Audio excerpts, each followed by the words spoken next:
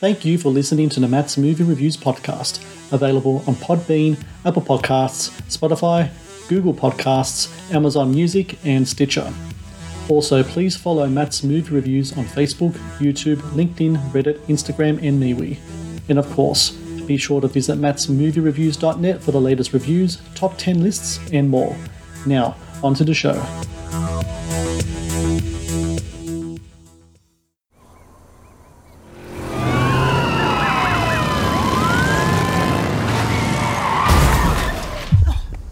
Frank? Is he all right? He's not breathing. Ever since I was a kid, I've always been on my own. Frank, get your things or they'll be left behind. I'm not going. Dad'll come for me. Frank! Frank! I never had any reason to care about anyone else. Come here. Do you always tell people what to do? Yeah. What happened up at Bullhead?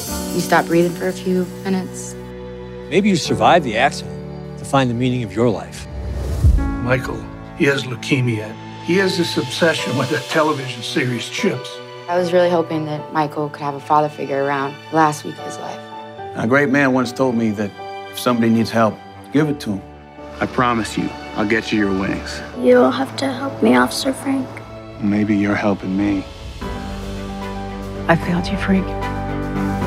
No, I never thought that I could make a difference. Why do you keep coming back? I don't know.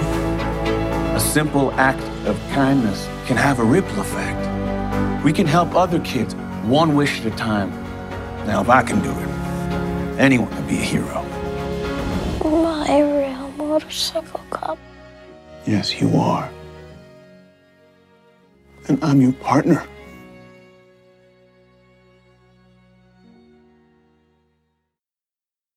Hello and welcome to the Matt's Movie Reviews podcast. I am your host, Matthew Perkovich, and this is episode number 456. Releasing September 5 on the Wonder streaming platform is Wishman, the true story of Frank Shankwitz, the founder of the Make-A-Wish Foundation, who during his time as a police officer in Phoenix, Arizona, encountered a young boy dying from cancer, which led to the formation of one of the most recognized non-profit charities around the world.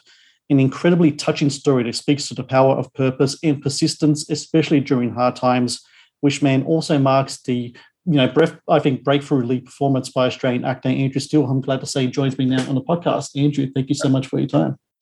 Of course, thanks so much, Matt. And it's a beautiful film, and thanks for your praise for my part of it. But it is very much just a small part of such an incredible organization, and we're thrilled to have it be able to be shown and for Frank's story to be told, which was really his wish. So it's really interesting how the part kind of came to you. So you were at a conference in the States, and one of the speakers was Frank Shankwitz. And I'll let you take it on from there. You meet him, and then what happens? Yeah, so I approached him just to kind of say, what an incredible organization. Just wanted to kind of shake his hand, and I ended up mentioning that I ran a socially conscious film festival myself called Flicks for Change, and we focus on films with important social messages and invite all the nonprofits that work in those spaces to come and be a part of panel discussions and have interactive exhibits in the foyer and what have you, so people can watch what's on the screen, be inspired, want to do something about it, and then we connect them with the difference makers on the ground. And so I was telling Frank this, what I'm doing and what the mission was. And he kind of just said, "Oh, stop me there. I think somebody like you should play me in this movie." "Hey, Greg, this guy should play me in the movie." I'm like, "Yeah, where's Greg? Hey, Greg." So that was the kind of introduction. And it was like, the moment, I went to America as an actor, and I'm, always kind of constantly hustling for that. But it was the moment that I kind of shifted my focus and creating a platform for these, raising the vibration of, different filmmakers so they could have somewhere to show their content. It was the moment that I changed my focus to serving myself, that, the universe, dealt me an incredible hand, and met Frank, and I still auditioned for the role. But after my audition, the writer-director Theo Davies and the lead producer Greg Reed, they basically said, look, they had a quick chat with each other and go, mate, you're the guy. So who do you want to be opposite? Like, I'm like, what? And I'm like, yeah, you're the guy. Yeah, you're the guy. And it was like just this kind of handshake deal that like was like, it was a year later that we shot the film. So as you know, with indie films, you're always looking for more money. But I was looking for more money, but I wasn't looking for too much more money that, Matt Damon would now take my role. Right. So it was a great opportunity, and stoked that it's getting a re-release. When taken on the role of a Frank Shankwitz, you have to really take on different kind of learn new skills essentially. So he's a policeman. He's like with a motorbike and such. You have to learn to ride a bike. You have to learn to fire a gun. And those things, I'm sure, will come to you with all the training and such. But what I'm really interested in is the accent, because Frank's a really interesting guy in that he was born in Chicago, he was there for a little bit, and then his mother kind of moved him around different places, and then they end up in Arizona. So he's kind of got like a mixed bag of kind of like an American accent. As for yourself, how do you kind of approach his kind of like his cadence and his accent? Because it is very specific to who he is as a person, and it is like 180 from what you are as a person being an Aussie. So how do you go about getting that together? Yeah, right. Well, luckily I had a year to work on it, and got to speak to Frank, obviously, I actually had him read the script. And so I'm like, well, here we go. This is the cheat code for the accent. How's it going to sound? But the interesting thing is when you read something and you say something, it sounds different. Mm-hmm. So he was giving me the read for what he sounds like reading it, but to get him to embody it was a different kind of thing altogether. But, so that was a little taste of the accent there. But I did have a great dialect coach, and, I worked kind of phonetically. I broke down the script and just different sounds. But I bet for him, the Prescott accent and also Frank's accent, as you said, he did move around. So it's kind of, doesn't matter if there's a particular sound from an area. It really is, what does Frank sound like, and how can I embody that? And then also, how can I learn as much of that and the placement in my mouth and how it feels coming out of my mouth. But then when we're rolling, to forget that, like to learn it so well that it's just there. So then I can think about what the moments are in the given circumstances in the scene that I'm acting in. So I'm not like, oh, Frank would be sounding like this, blah, blah, blah. But it's kind of like, well, I am Frank, so this is what I'm saying. Like, and it's kind of like learn all that and then just throw it away. And, don't get hung up so much on every little sound, but to learn it well enough to that's not a problem. The Matt's Movie Reviews podcast is brought to you by TeePublic. TeePublic is the world's largest marketplace for independent creators to sell their work on the highest quality merchandise. With over 1.2 million designs, TeePublic is sure to have something you love.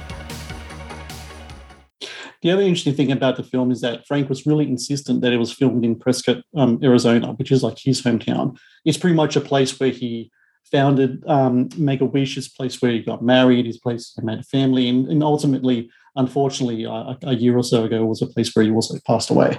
Filming there in Prescott, how important is environment to the formation of a character in a film? Because I'd imagine that maybe if you filmed this somewhere like in California, it could have worked. But having that little extra caveat of walking the same paths, being in the same places and rolling down the same streets that Frank was in would have helped a lot in the psyche of creating a character like that.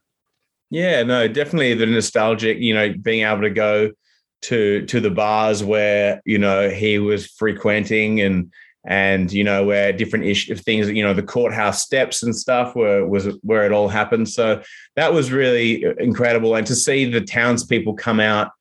And, it's interesting. There are a lot of people in Prescott didn't even realize that Frank, who started Make-A-Wish, was from Prescott. So they're like, what are you shooting? I said, oh, this is the story of Frank Shankwitz. They're like, who's that?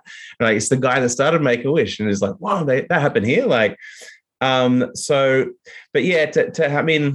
Everything helps you get into character, whether it's the accent, whether it's, figuring out how he walks, what clothes he wears, what shoes, but yeah, very much the surroundings do make you take note. But I was really lucky that Frank was there every step of the way. And, he was there, the midnight shoots, even when his doctor was like, you need to go back to hospital because you're not doing well. He's like, no, I got a midnight shoot to get to. So he'd get out and, his health was up and down, but he had a good 2 years after the film came out to tour around with it. And he was a super giving guy of his time and really humble, never took $1 from Make-A-Wish. And, he was he was a police detective. It was doing undercover with the Hells Angels, rolling in the dirt every day. So he looked like he'd been out all night, checking under his car every morning for a bomb, and then, having started Make-A-Wish, which is just doing incredible things. And now you can watch it on wonder.watch, and 40% of all of the takings of that go directly to Make-A-Wish Australia, which is incredible. And then, by basically watching a movie, you can help grant the next wish. That is very true. What's really interesting to me when I was taking notes for the film is that it's a movie, like I said, it's a movie about purpose. It's a movie about persistence. I also found it to be a film where a familiar theme that kept coming up is that as fathers and sons. So you have Frank himself. He was, through the actions of his mother, was estranged from his father for a very long time. Then he has the succession of mentors. There's another interesting kind of scene where Frank first meets the little boy whose wish is to be a part of a police force, essentially. His mother says his dad's not around and he needs a father figure around, which Frank kind of takes that role as well.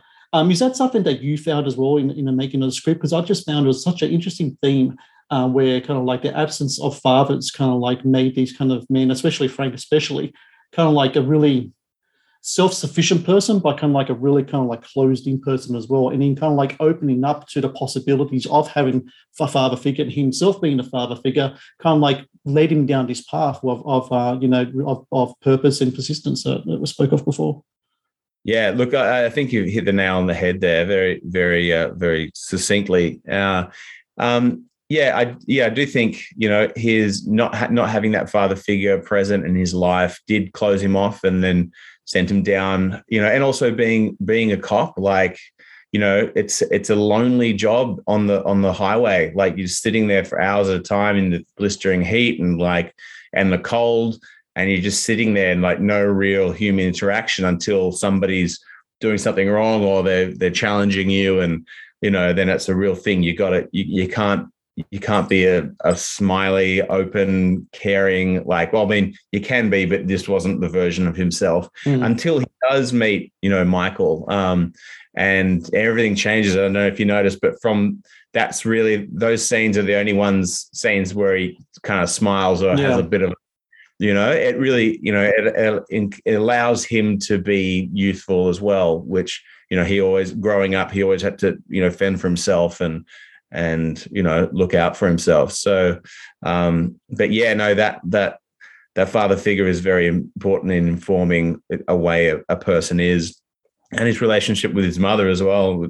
I would imagine that informed his relationships with women as well. And it's all so formative, and to see where he came from, it's so incredible to see what has flourished out of those humble beginnings to be Make-A-Wish as we know it today.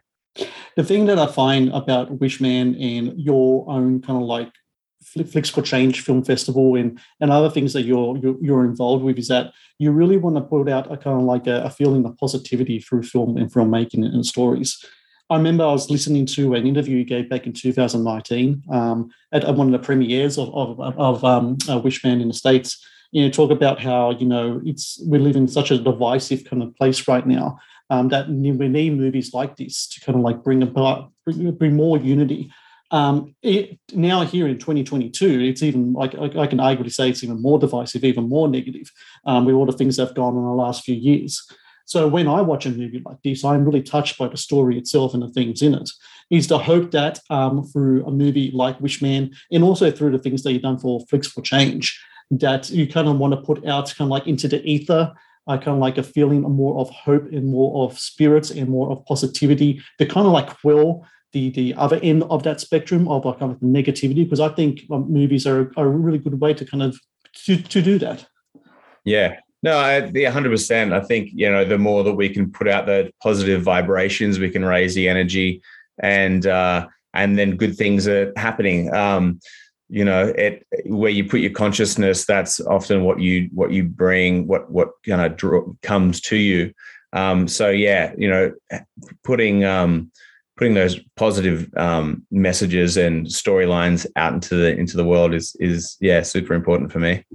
So for everyone out there listening, September 5, you can check out Wishman on the Wonder streaming platform. That's wonder.watch. And like you said before, Andrew, 40% of the proceeds from any rental or purchase of Wishman through wonder.watch goes directly to Make-A-Wish Australia. So not only watching a movie that is will make you feel good, but it also participating in a real noble, real great charity in Make-A-Wish. And Andrew Steele, I just want to say thank you so very much for your time today. Congratulations with the film. I think it's really cool that now Australian audiences can watch this film, because I know just looking online that it was on Netflix for some time in the States and had a really good positive impact.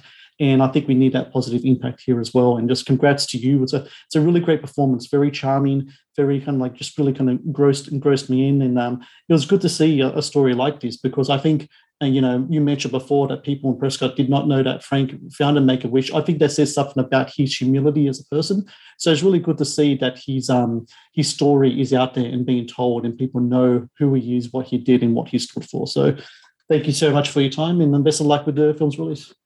100%, Matt. I really appreciate your time, and keep doing the good work that you're doing, getting those messages out there. We appreciate it.